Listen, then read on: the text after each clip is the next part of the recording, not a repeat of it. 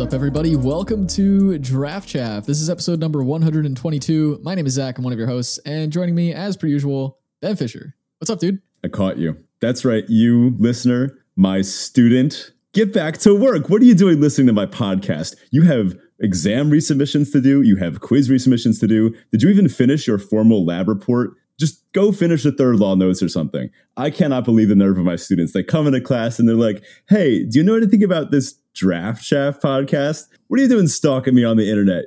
You have homework to do. Anyway, sorry to scare the listeners that are not my students. You're fine. You have no homework to do. But my pesky students sniping me on the internet, just get back to work. Anyway, that was a good scare maybe for the rest of the listeners, which is kind of on theme for today's episode. Yeah, I mean, hey, adequate timing from your students as well, I'll say, if it's not any fear to you. But that's right. This week, we're doing something a little bit different. We haven't done a show like this, I think, ever. And we're going to have some fun here. We're going to talk about, well, October stuff, as far as sum it up. We'll get into more of that in a bit, but before we do, of course, our usual housekeeping. If you're not already in the Discord, check it out. The link to that is in the episode description as well as on our Twitter page. This is the best place to go to chat with us, post your trophy decks, get to brag a bit about the awesome drafting you're doing, especially if you're Ben, and we can discuss picks and chat about life and other things. It's a great community and a really awesome place to be. So check out the Discord if you're not already there. And if you'd like to support the show directly, you can do so on Patreon at patreon.com/draftchaffpod. Again, huge thanks to all of our patrons who continue to support us each and every week over there. Perks over there include things like our Draft Doctor series, stickers, show notes, our pre-show recordings, and our Draft Chaff Hero signed by us and sent to your door. And again, you can check that out at patreon.com/draftchaffpod. All right, on to our crack draft type thing. Ben's got some special stuff for us. What do you got? Okay, so I'll be honest. My original plan for this week was to get an OG pack of Innistrad and rip a Lily live on the show. I have cracked a Lily from an OG pack of Innistrad before. It was part of a Chaos draft. It was pack one, pick one. It was sick. People obviously didn't believe me, but I showed them the pack and they're like, wow. Sadly, the next best thing I could get was packs of pretty much every other Innistrad set. So here I've got Midnight Hunt set booster, a Crimson Vow set booster, and then we're going to go back a few years. I have Shadows Over Innistrad and Eldritch Moon, just regular booster packs. That was before all the set and draft booster nonsense. I couldn't find anything older than that, and I don't think anyone wants to crack Avacyn Restored anyway, so whatever. Let's start with Midnight Hunt. Listen to this nice cracking noise. It's a nice spooky ASMR. Hopefully that showed up nice on the waveform. It actually did for once. It used to not when we had our old recording set up. So just kind of flipping through this pack, we've got a Moonrager Slash. I'm not going to read everything. I like that Bolt more than most people. This is a set booster, so it's not quite a normal pack one, pick one. Rite of Oblivion, really solid removal. Diagraph Rebirth. Dawnheart Warden's a nice alt art. It's nice. Ooh, we got an Adeline. I love Adeline. Honestly, one of my favorite cards in the entire set, and one of my favorite things to pack one, pick one. So just easy slamming the Adeline. It was mostly junk in that pack, to be honest. I'm not taking Ritual Guardian or Gavony Trapper over Adeline. Yeah, Adeline's sweet. Had some really solid decks with her. Yeah, and still a major player in Standard, too.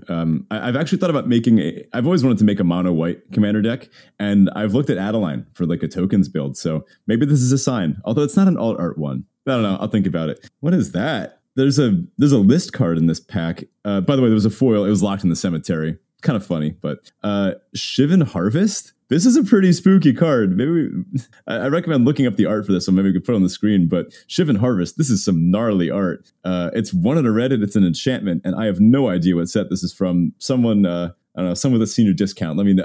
Let me know what's going on with this. The enchantment. Fired. It says one in a Reddit. Sacrifice a creature. Destroy target non-basic land. Interesting, but not taken over Adeline.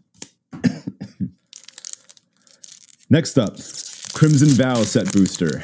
I don't know, maybe I could get like an Olivia or something. Sure, that'd be nice. So, flipping through, nothing too interesting yet. A Vile Spawn Spider. That one's going straight to the cube.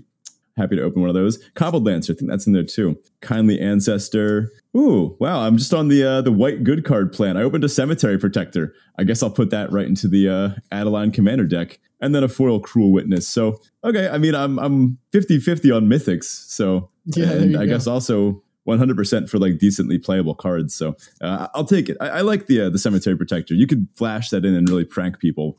Yeah, that was a good cycle of cards there. I like that cycle. Yeah. All right. Now, Shadows over Innistrad. Maybe less of our listeners are familiar with this one, but this was the second time we went to Innistrad. And this is when things were starting to get a little spookier on Innistrad. People didn't really know what was up, but something was wrong. The werewolves were mutating.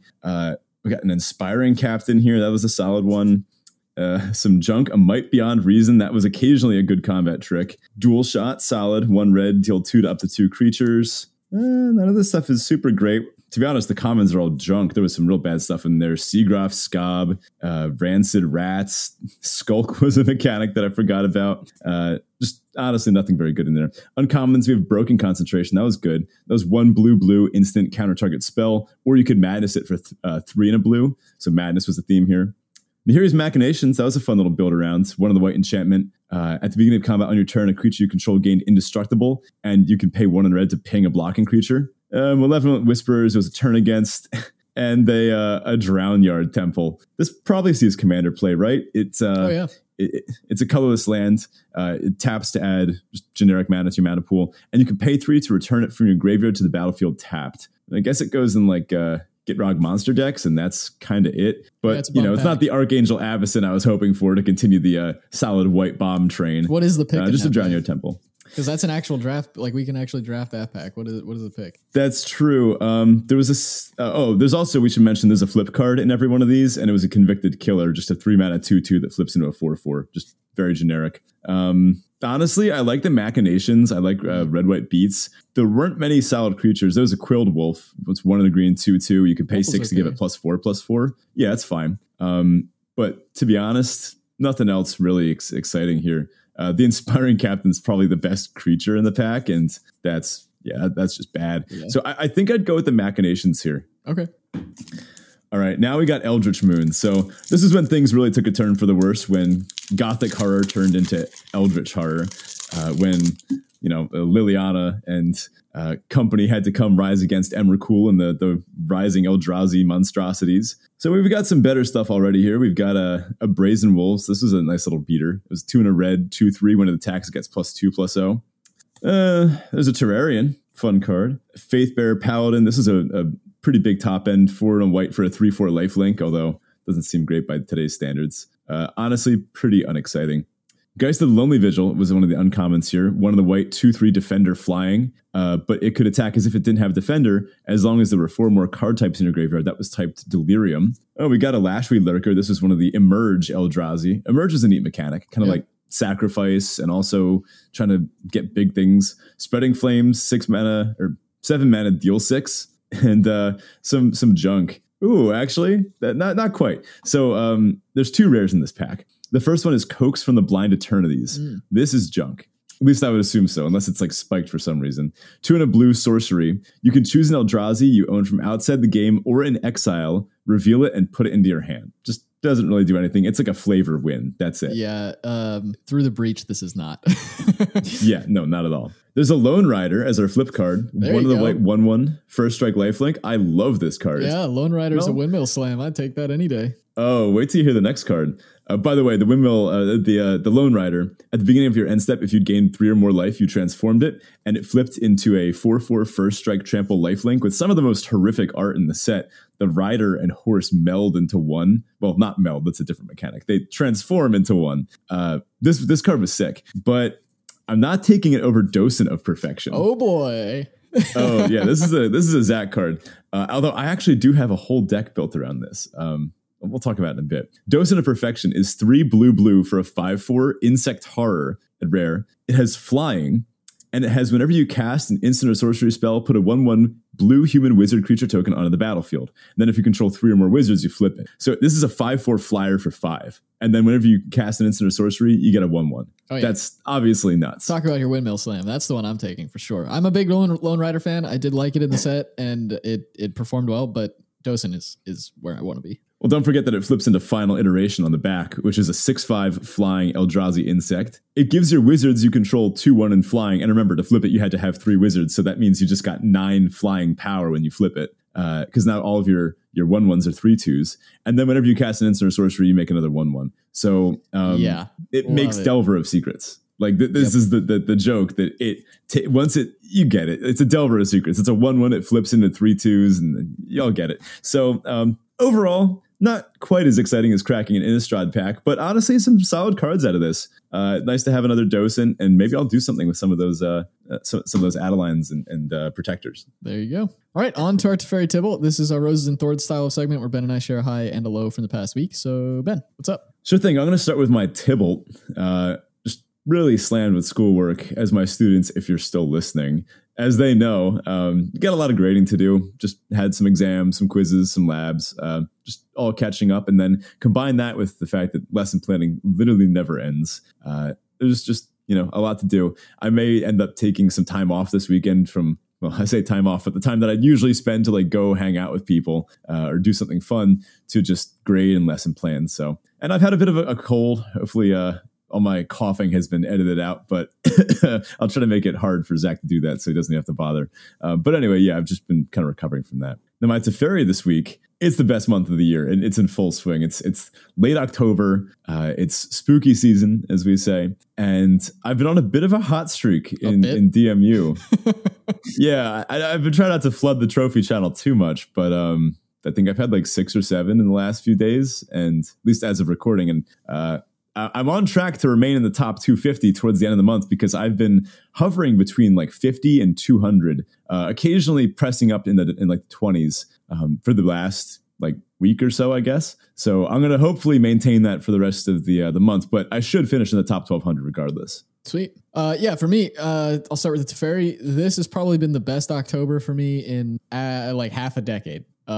Nice. Yeah, for a lot of reasons, but typically, and I think I had talked about this on the show before, but typically October for the last few years has been like weirdly filled with like depression and just kind of just general feels bads. I haven't hit that yet this year, which is great. I know I'm probably jinxing myself now by saying this, but like we're almost done with the month, and it's weird because in the last 4 years or so, it's been like October 1st hits, I feel awful. October 31st hits or November 1st hits, and I feel back to normal. So it's like a weird, like just bounded within the month of October. So we're almost through it. Maybe it'll be November this year. Who knows? But well, now you're jinxing it. Yeah, right. Well, I'm just glad that I'm feeling good. It's been a pretty good month. And my Tibble is that I'm somehow simultaneously both really, really busy and feeling like I'm doing nothing at all. And so that's like kind of the worst of both worlds. Be true. Yeah, I don't know. I mean, it's a mix of like work's been busy. I'm moving soon, so I've got to like figure out the logistics of getting all that stuff together.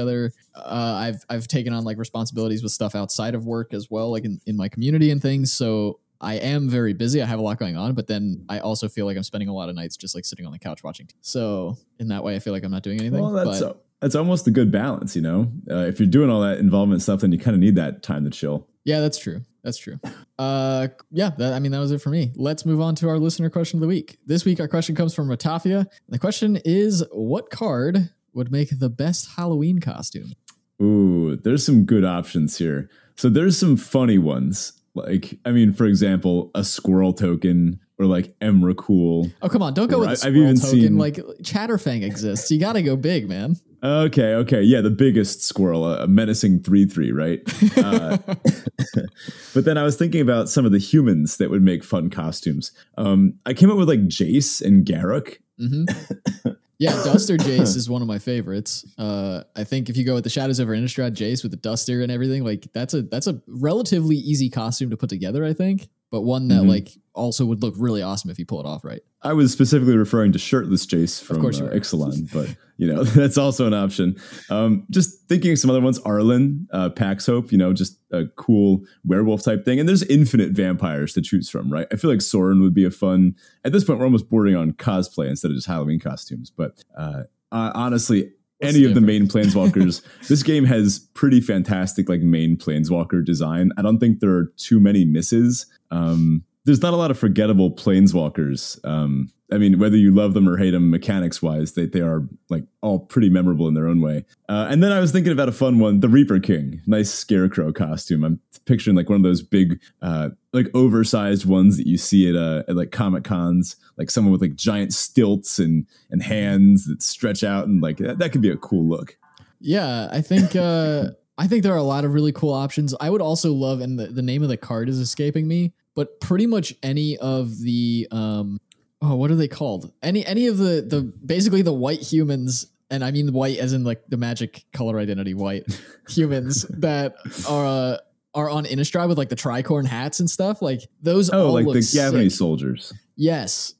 There's one in particular. There's one card in particular that I can't actually recall the name of. Like a search party captain and those types. Yeah, I think there was one in Midnight Hunt that I'm unfortunately forgetting of the name of the card. Oh, Brutal Cathar. Oh, yeah, Brutal Cathar. That would be like an amazing Halloween costume or cosplay or whatever. But yeah, like a Germanic inspired like Monster Hunter type thing. Of course, yeah. Brutal Cathar, as we know, he was the monster the entire time, but that's whatever. But yeah, a Cathar / one of those outriders, those would be cool. Yeah, for sure. So let's get into the main topic, which is local game shop of horrors. A bit of a riff here. We actually love our local game stores.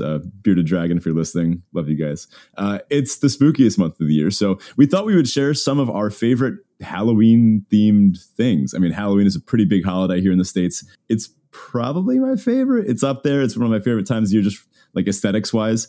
And we're going to talk about that because from food to drinks to media to even Magic cards, we've got it all. So this is going to be a mix of hot takes and maybe some like genuine recommendations sprinkled throughout, but there will be some hot takes in here too. Yeah, it's kind of interesting to hear you say that because Halloween for me is like typically a holiday that I forget about, but fall and or autumn are like it's my favorite season of the year. So all the stuff that goes on around this time of year is really awesome for me. But the actual day of Halloween, I just kind of like never really give any thought. So let's kick it off with our first topic. What is your favorite spooky Magic card? Okay, so this took a little bit of research for me. Magic's an old game, right? It's the 30th year of Magic, and there are a lot of cards. We've been to a lot of very weird planes. But for me, the card that takes my favorite spooky card is Abomination of Llanowar. And let me tell you why. I don't know if you've ever like really paid attention to the art on this card, but it's essentially a conglomerated ball of elves that are all, it's like a writhing, it's like a writhing mass of elves. But here's the thing. Look at the type line. It's not undead, which means there's a mix of dead and living elves in this mass of flesh, I guess. And it just I'm reading the roams flavor around. text. It's crazy. It just rolls around the forests of Llanowar, like consuming more and more elves, basically adding to this mass. Like that's pretty terrifying. That is. Imagine like going for a nice autumn hike and you just come across this thing in the woods. This thing rolls up on you. Yeah. So the flavor text says, "Run," screamed its living mouths. "Come," cried its dead ones. That is messed up. Yeah. Yeah, no thanks. I don't want to go anywhere near that thing. So mine, I've got to go with Alt Art Renin 7. I adore this card. I was very happy to crack one. I mentioned last week on the show that I got that set booster box. I was very happy to crack an Alt Art Renin 7, which might be either joining a commander deck or joining my pile of Halloween decorations. I actually have some Magic cards scattered throughout my apartment right now. I have one of the jack-o'-lanterns, and I have one of the I think it's like Crossroads Guide or Crossroads something. It's like the 3/4 artifact creature. It's a scarecrow. They're both very pumpkin-y, but I love this alt art one of, I guess W7 took some time off of planeswalking around and looking for cool trees to carve a pumpkin. I guess they wouldn't even have to. They could just like magically carve a pumpkin. I don't know. Whatever it is, it's a nice looking pumpkin carving. Yeah, the art on that card is fantastic. Now, speaking of which, I do have to mention that this is a tie. One of my all-time favorite and one of my first favorite Magic cards was Autumnal Gloom. This is an older one, and I was kind of hoping to crack it in the Shadows pack, but couldn't get lucky. This is 2 and a green enchantment. It has pay a black to put the top card of your library into your graveyard. And if you look at the art, that represents like the leaves falling from the trees. It's the Autumnal Gloom. You pay a black, you mill a card, and it's like the leaves are falling. And then if you have Delirium, which is 4 or more card types in your graveyard, you flip it, and it turns into Ancient of the Equinox, which is a 4/4 trample hexproof. And it's clear that this tree, which was maybe once shedding leaves, whatever it was, has now risen back up and is a huge elemental. So it's really sick. I love this design. Super flavorful, super like evocative of fall. Maybe not spooky like Renin 7, but definitely like otherworldly, definitely fall themed. Yeah, and then we've got like a runners-up category for all of the different things we're going to be talking about today. And my runner-up for spookiest card is Brizella. What is it? Voice of Nightmares. Because Ben loves angels, and more particularly, he loves Bruna. And he also hates Eldrazi. So when Bruna became an Eldrazi, I was like, this is brilliant. But in a more real, like, serious note, like, if you ever actually stopped and looked at the art of Brizella, it's up. It's disgusting. That is horrific. Yeah, and like you can see all the wings, and if you look, you can see like the Emrakul tentacles in the background, and like now Brizella has a bunch of tentacles. I feel so bad. Yeah, all these like strands of sinew all over the place. Yeah. Yeah, and all the arms. I had some strong words for Zach in the show notes, but about this inclusion.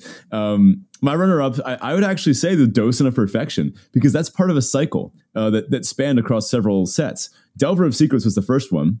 This is a famous card. I mean, it's a mad scientist who flips himself into an insect. And then there's Aberrant Researcher, who, with that card, it picks up the story of the same scientist. And that flips into a 5/4 flying, like a more messed up insect researcher. And then that continues in Docent of Perfection, which we just saw, which then flips into making more Delver of Secrets. It's this really, really cool and really self-contained story within 3 cards. And the only mono blue deck I own, it's like an intro deck that I let students use. The only creatures in the deck are Delvers, Researchers, and Docents. Nice. Yeah, that's a fun. I mean, we've talked about it so many times on the show, but I love when set designers do that and they have like a story in the cards that doesn't actually really have anything to do with the actual story. Mm-hmm. The names are escaping me, but honestly, anything on Innistrad is great for this, including, I think it's like the Wishing Well card.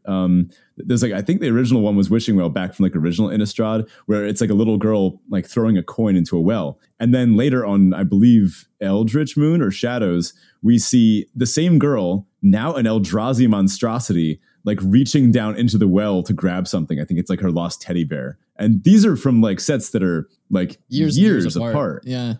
So catching that kind of thing is just sick. Yeah. And the curses, there's the curse guy who's all over a bunch of different sets. So yeah, just some other random shout outs. We can't not mention Triskai Decaphobia here.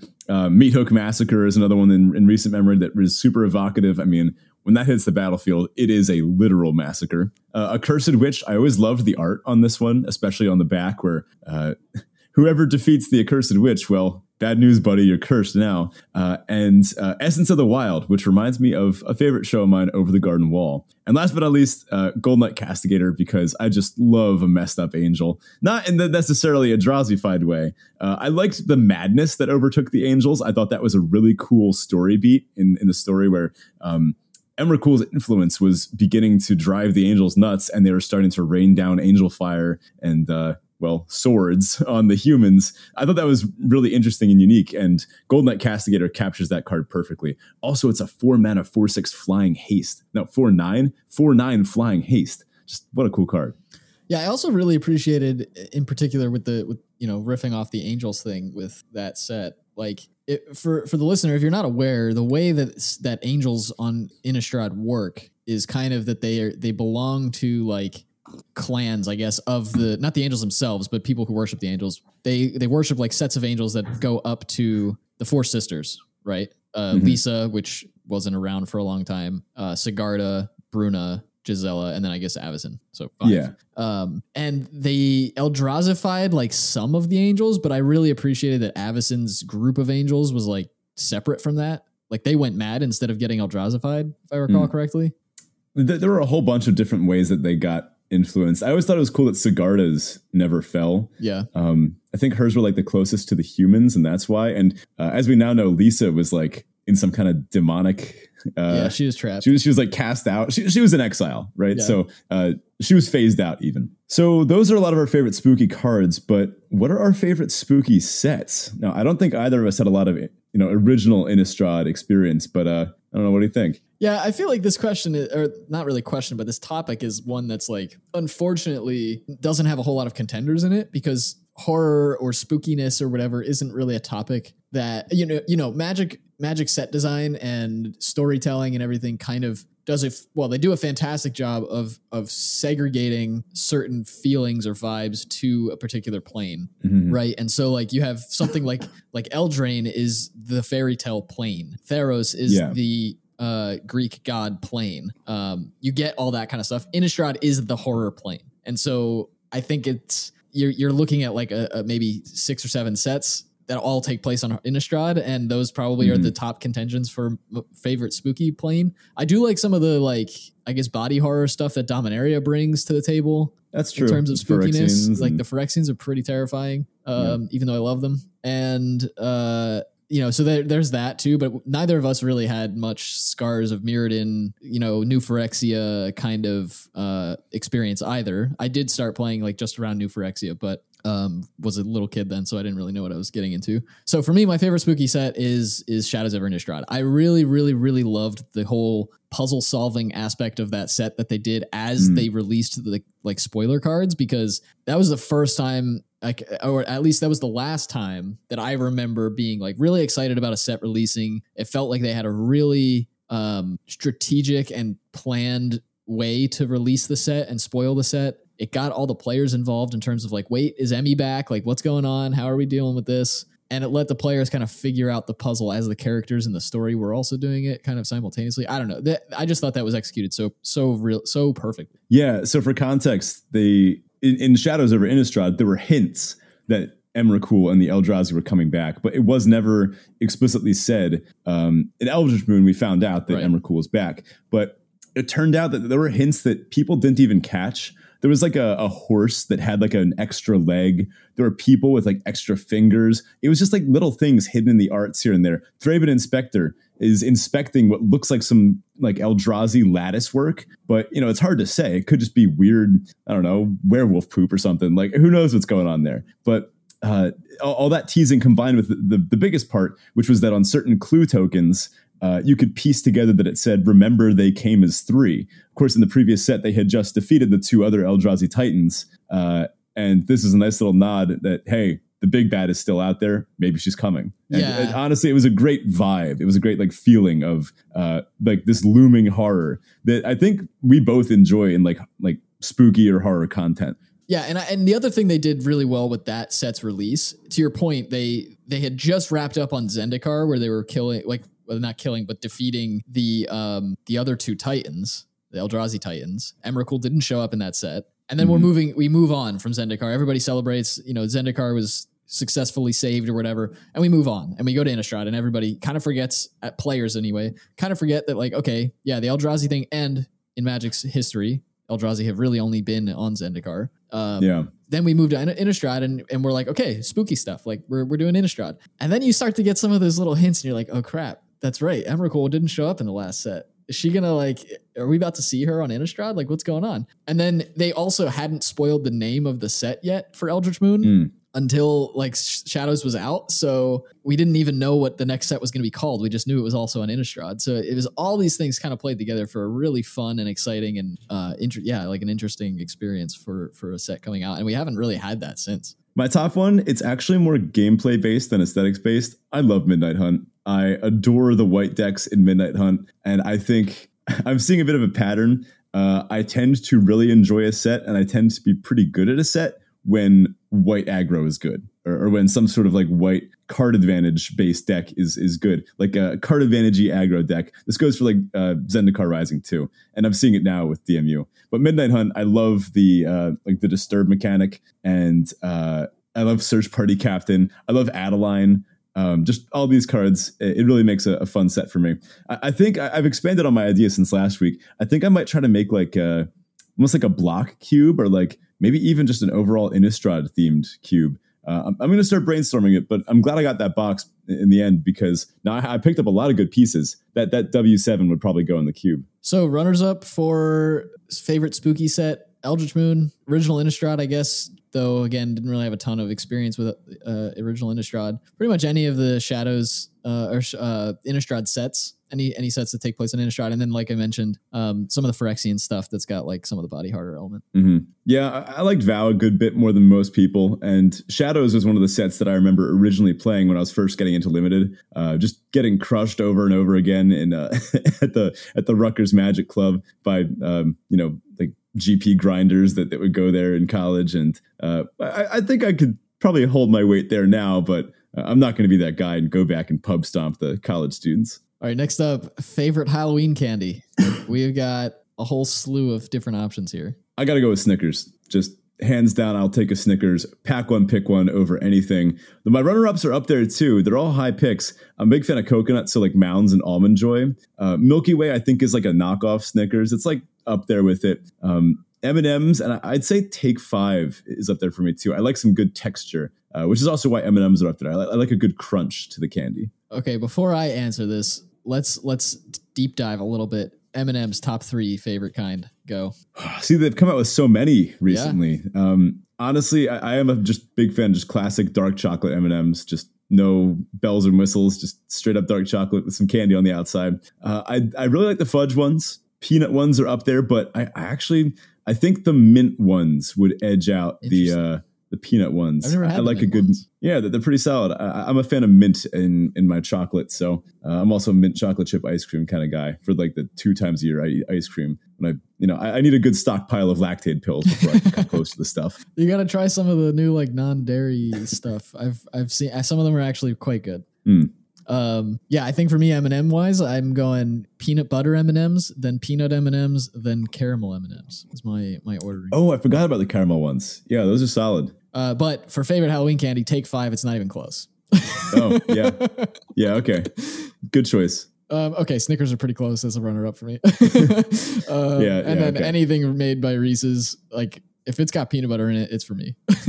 By the way, to the listener, you can roast this if you disagree with our takes. We're actually pretty curious to hear all of your inputs on all these as well. Consider this an open invitation. Any of these that you want to talk about, just let us know in the Discord random section, and we'll be happy to discourse about why your taste in Halloween candy is trash compared to ours. Unless you agree with us, in which case your taste is fantastic.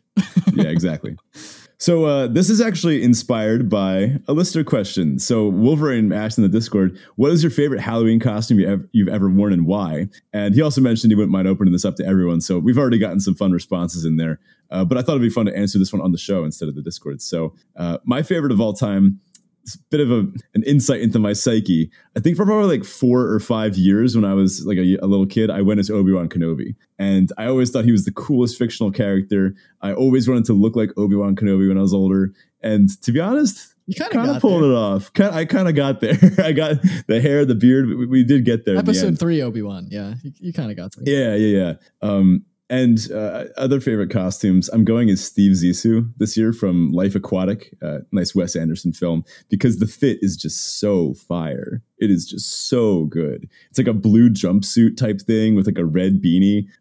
If you look it up, you can see like Bill Murray and all those other actors in the movie wearing it. It's awesome. And it's going to be a good fit to like go out and do stuff in. Cool. I don't really remember ever doing like real Halloween costumes. I'm sure I did at some point, and I'll give an instance where I know I did. But for the most part, when I was a kid growing up, Halloween for me was like grab anything that kind of remotely made me look like a ninja or whatever around the house and just like piece something together. I didn't do a whole lot of like store-bought costumes or even homemade costumes that represented actual characters. I tended to just like wrap myself in dark clothing and go out, which is kind of weird. But when I was a little kid, like 4 or maybe even younger than that, I would not take off a like Woody costume, Woody from Toy Story. I literally wore it for multiple days straight without taking it off. Bed, everything. Nice.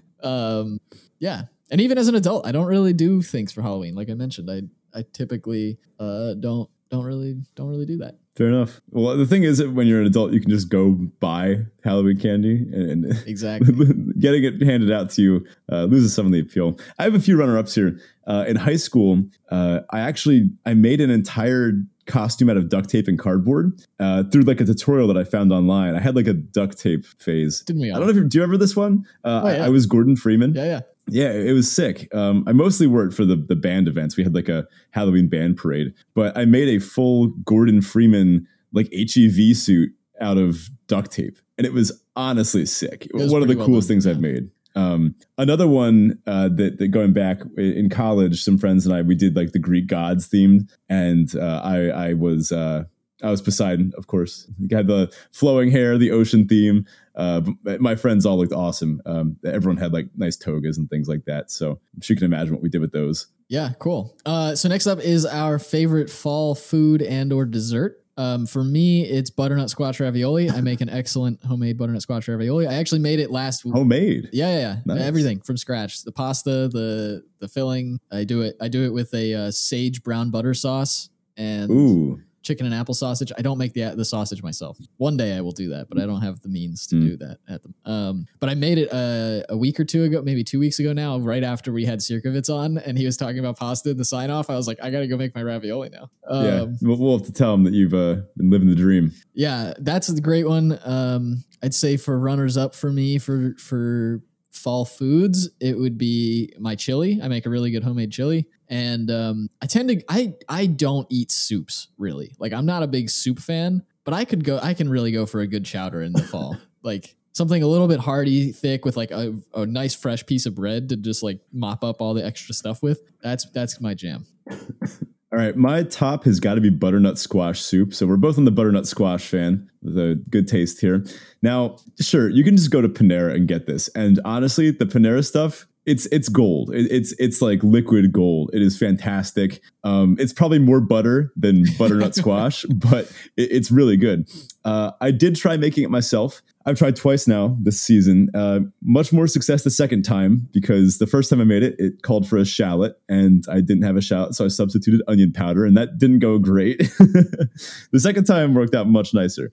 I usually serve that with like some not homemade sausage and apples on the side. So my runner-ups, though, this is kind of funny, but I included desserts on here. I'm not a huge pie person. I am a big soup person, but I will always go out of my way for soup. But as far as like fall desserts go, growing up, my dad would always get these spiced wafers. They come in this like orange box. The black text. Yeah, I totally know what you're talking about. Yeah. They're akin to like biting into stale cardboard, if cardboard could become stale. They're gingerbread cookies, aren't they? Yeah, I think they're like ginger based. Yeah, they're very spiced, and I think I got Stockholm syndromed into liking them because I don't think if you give one to the average person, they're going to go, "Oh, this is awesome." I think the average person is going to go, "Oh, I can do wall repairs with this," right? Dude, but I really like them. I agree with you though. I think I was in the same boat. That was something my parents bought a lot growing up. I actually remember, and it's been a long time since I've had one of these.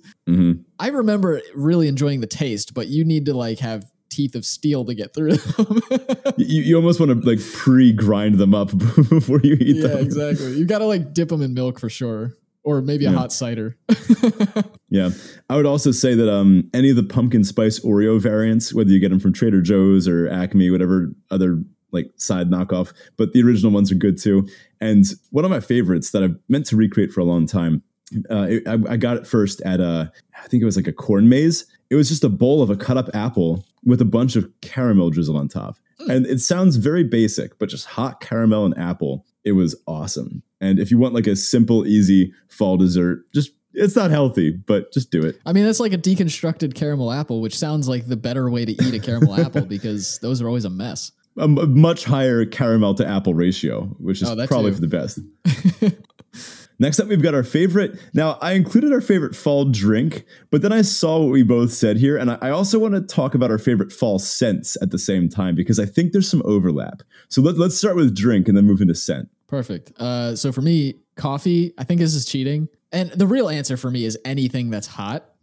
Because as soon as the temperature drops below like 65 degrees Fahrenheit, I'm like, I need hot drinks all the time. But there's nothing like walking past or in. And I think this comes to your point about scents. Something about colder weather for me makes the sense of smell like more potent. I don't know what the deal, if there's anything scientific behind that or if it's just me, but like walking past a coffee shop in the fall compared to walking past one in the summer, two very different experiences, even if it's the same shop. And going into a coffee shop in the fall, getting a nice hot cup of coffee and just sitting there and like taking the atmosphere is phenomenal. One of my favorite things to do. There actually is a little bit of science to this because temperature is just like the average speed of the particles leaving the thing.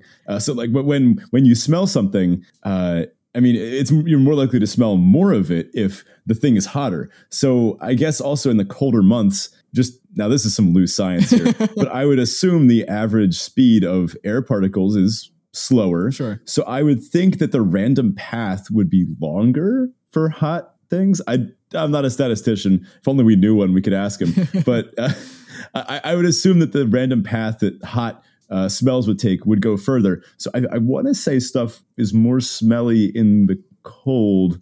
Hot stuff is more smelly in the cold, but I don't know. Maybe there's some actual research on this. I'm just going off of, well, an astrophysics degree or two. So. Or two. What a jerk.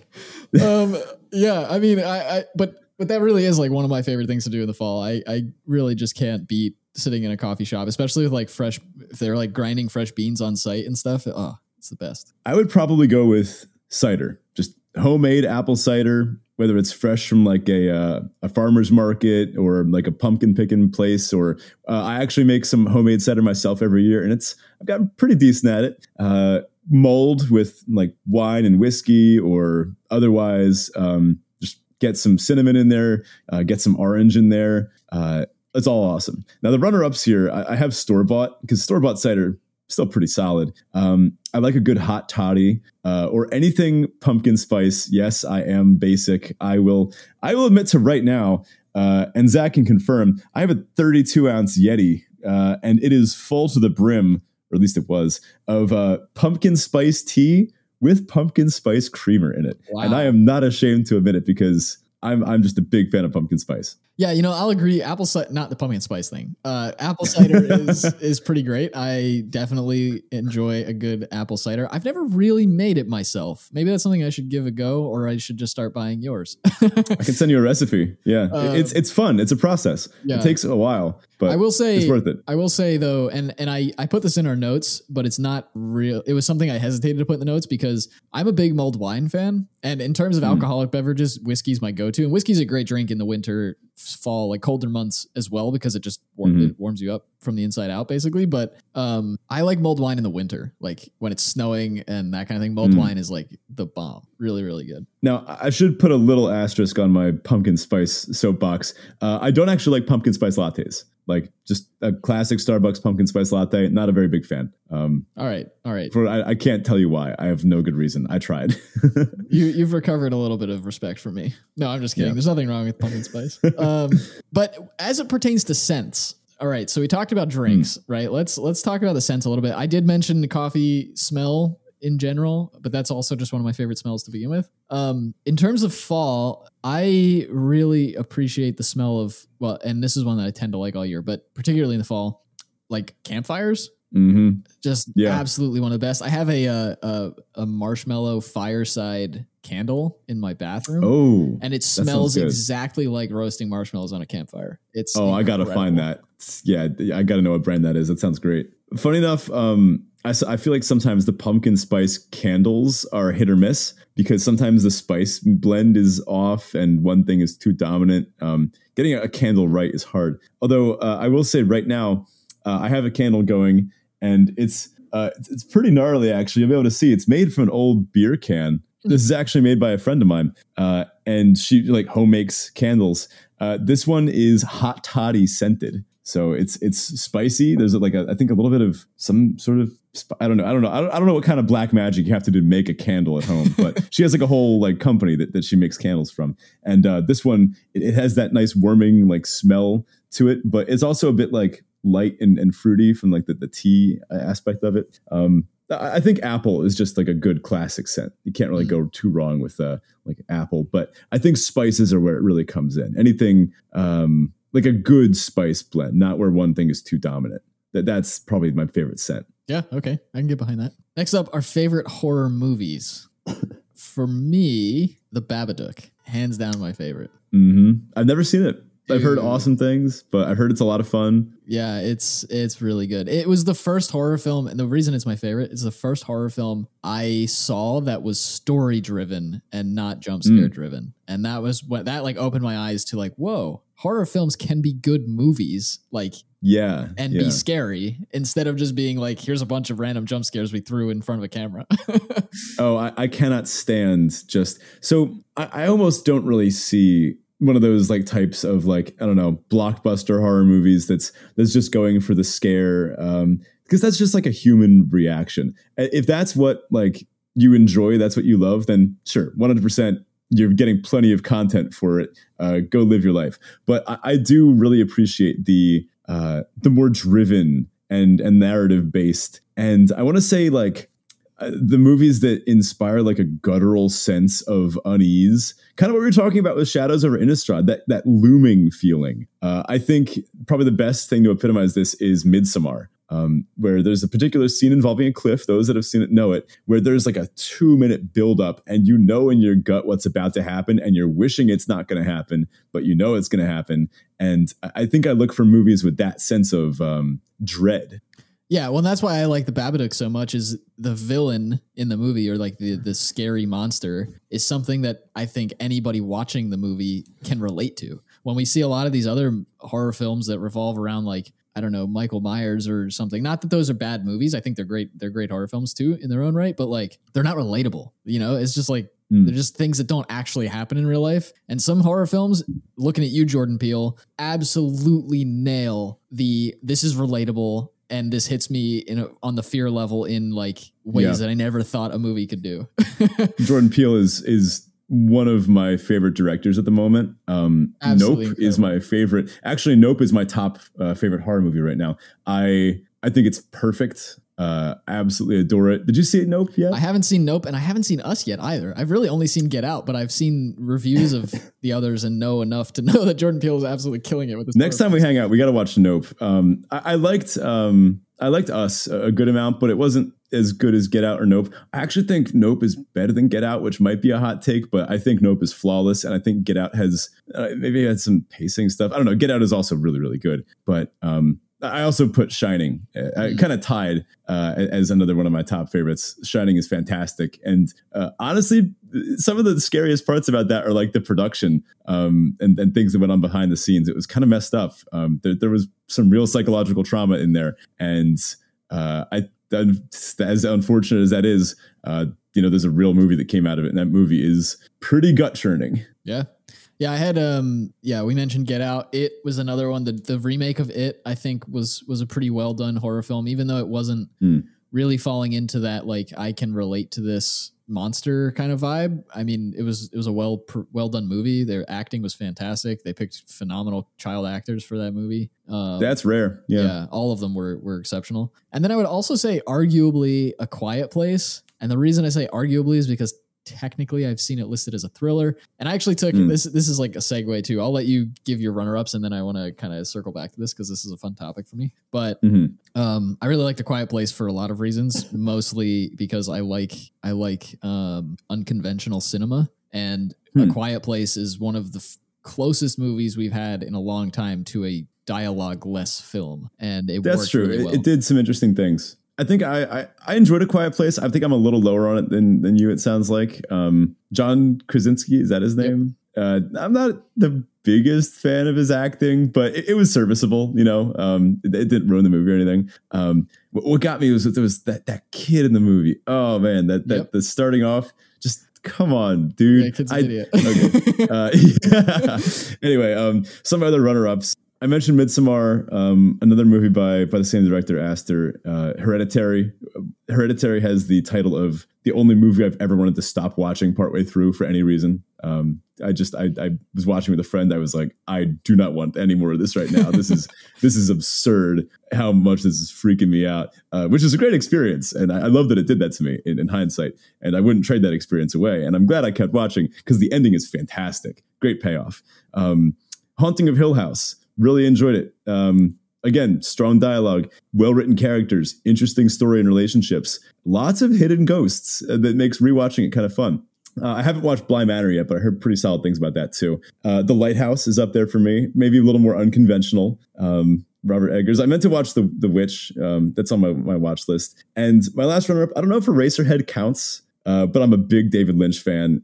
Yeah, I know. I'm sorry, but love Twin Peaks anyway. Eraserhead, I would want to. I think it's a horror movie. The only other genre I can like insert it into is like nightmare, because it is kind of like watching a person's nightmare on a screen. I really enjoyed Eraserhead, and I think that kind of surrealist, bizarre horror with a purpose and a point that isn't as obtuse as some people would make out David Lynch stuff to be. I think he's pretty clear. He has a point, and he just never tells you what it is explicitly.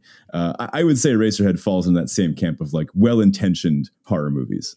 Yeah, I will say Eraserhead is categorized as a surrealist horror, so it definitely that sounds about right. But so the one thing I wanted to circle back to is when I was in college. So the listener may not know this. I'm currently a DevOps engineer. I'm in software, that sort of thing. I have a computer science degree, but there were two sort of alternate realities that could have happened and were very, very close to happening. One was that I became a psychologist and went into research and studying the brain. One of my other passions. And then the other was that I went into cinema. And so I actually took some cinema classes in college, one of which was an entire semester focused on horror movies. And, that's sick. And like what goes into making a horror film, and breaking down the different aspects of different horror films and such. And then we had to watch a bunch of them and, do all those sorts of things that you do kind of with a book in a literary class. One thing we learned in that class though, was that horror as a genre is only delineated from a thriller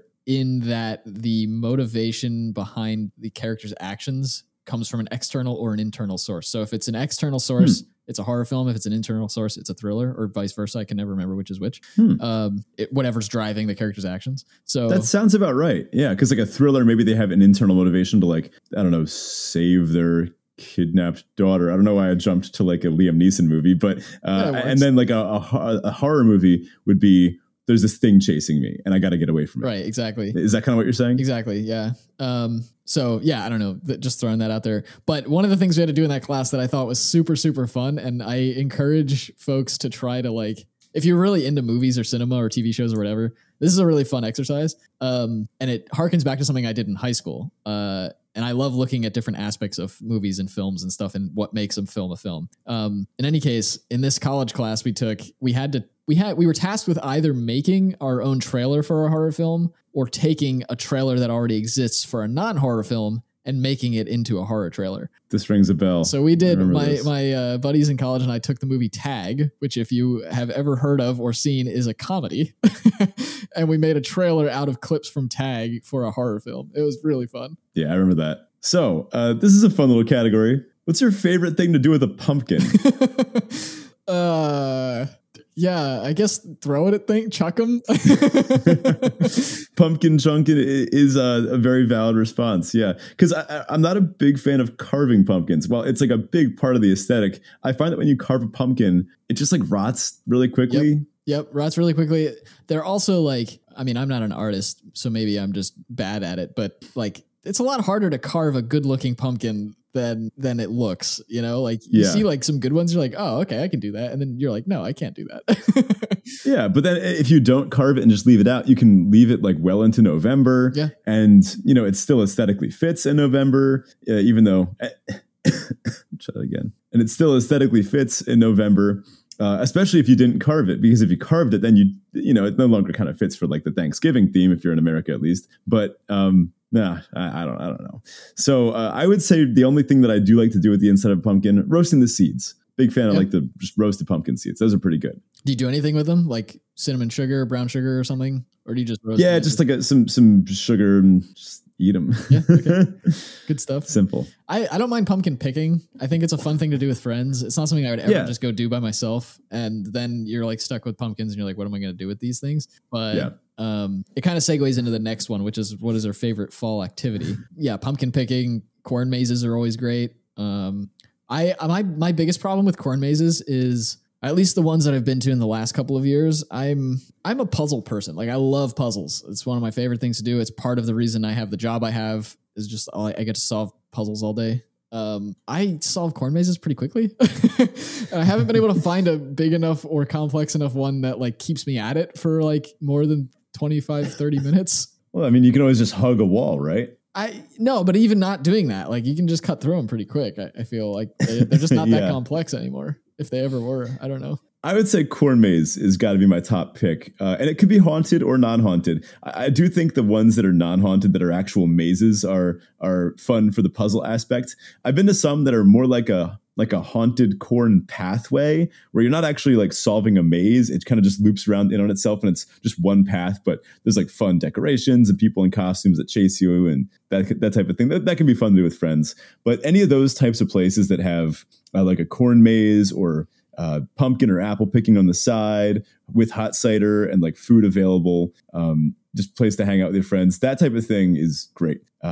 Just a fun, relaxing fall activity. Hiking is up there for me too, but I think those farms, they got me hooked, you know? Yeah, hiking's my number one. Absolutely love a good fall hike, especially with like the leaves changing colors and starting to fall. And yeah, some of the best views ever happen in the Northeast in the fall. Oh yeah, don't forget leaf crunching. That's up there on fall That's activities. True. Yeah, that's a good Get one. some nice crunchy leaves up here. Last but not least, absolute number one top favorite thing about fall. Yeah, just the smells, honestly, kind of the smells that we went on before. Also just love the comfort / like coziness of fall. Like, I don't know, something about it. And part of this happens with winter, but in the fall, you can at least go outside. In the winter, you just can't because it's freezing. Yeah, you don't want to, at least. Right. Yeah. But like just being able to like throw on a nice sweater or sweatshirt or jacket or whatever. And like, yeah, the fashion's pretty great in terms of seasonal clothing, I guess. But just how cozy the season feels is my favorite part about it. My number one has got to be my yearly Over the Garden Wall viewing party that I do with some friends from Rutgers, where it started, I think, in one of our dorms. I don't really remember how, but we just marathon the whole entire thing of Over the Garden Wall, which for those that don't know is fall diluted into a show. It's light, but also grim, but funny and quirky, and it's honestly perfect. There's not a single thing I would change. And the best part is that it's a whole show, but you can watch it in under 2 hours. And just my friends from school and I, we just get together. Everyone brings or makes something. I usually make my cider for this. And it's kind of like a big Thanksgiving-y feast. Now, the show is Halloween related, and I don't really want to say why for those that haven't seen it. It's a bit of a spoiler of a certain episode. Those that have seen it know what I'm talking about. But, go out there, grab your friend Jason Funderburker and go watch this show. It's fantastic. My runner-ups, I've got to say, the fall fashion is up there. I love a good scarf. I just got a new jacket. It's pretty fun. I have like a nice pea coat that I like to bust out too. And, Chelsea boot season. It's in right now. That's all I'll say. Also, excessive numbers of candles. I just have too many candles and it's time to start burning them all down. Oh, that does it for us this week. Thanks so much for listening. Again, if you're not already in it, check out the Discord and let us know your answers to a lot of these topics. We'd love to hear some discourse about all these different things. Why do you like fall? Why do you hate fall? What are your favorite things about Halloween? What do you not like? Do you agree or disagree with our candy choices? All of these things. We'd love to hear about it in the Discord. Check that out. The link to that is in the episode description as well as on our Twitter page. And if you'd like to support the show directly, you can do so on Patreon at patreon.com/draftchaffpod. Huge thanks to everybody who continues to support us there. And we'll catch you next week. Speaking of catching things, do you think the mic caught that I was just like choking on my tea? Oh yeah, totally did. But we're on separate tracks, so I'll just silence it out. It won't interrupt what I say. I'm still coughing from it. Leave this part in though. This is the sign off, so it's allowed. One last thing before we go. Are you caught up on Andor? Haven't started it yet. I know.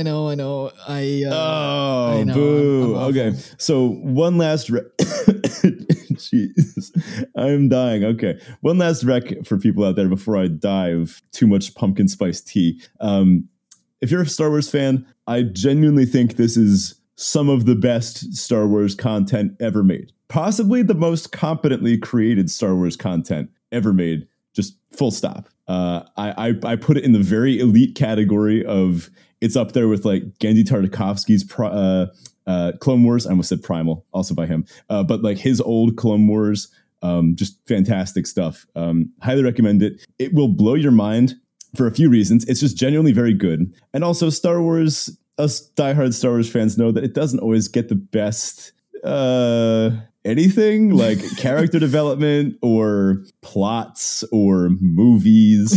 So when you see this show and it is written well and there's realistic dialogue and there's characters with motivations and arcs and like they got a Skarsgård to act in this thing. So like, it's going to be a banger. Highly recommend. It's over now. There's only 6 episodes. I got through it all in a few weeks and it's really good. Was it set up for like a season 2 or is this just a one season and done kind of thing? It is a bit set up for season 2, but it could also end here. It would leave some open questions about certain characters and where they're headed. Cool. I foresee more in the future. This is probably like a test run to see if people liked it. And honestly, I've seen nothing but rave reviews about it. So I hope we get more. Yeah. On that front, before we go, have you seen Lord of the Rings or the Rings of Power? No, haven't started that one. All right. So we were watching, we each picked a nerd show. I don't think either of us had time to watch the new Game of Thrones though, right? Oh yeah, I've been watching that too. Oh, okay, man. I've been hearing really good things about that one. Yes, it's quite good. It is different in good ways from Game of Thrones. It's and there are a lot of time jumps. I'll throw that out there. A lot of time jumps. Interesting. Yeah. That's not over yet. The season ends Sunday. So by the time this releases, it'll be over. But yeah, the Rings of Power season just ended as well. So a lot of solid nerd shows out there this time of year then. Something to watch while we're all sipping on pumpkin spice or otherwise.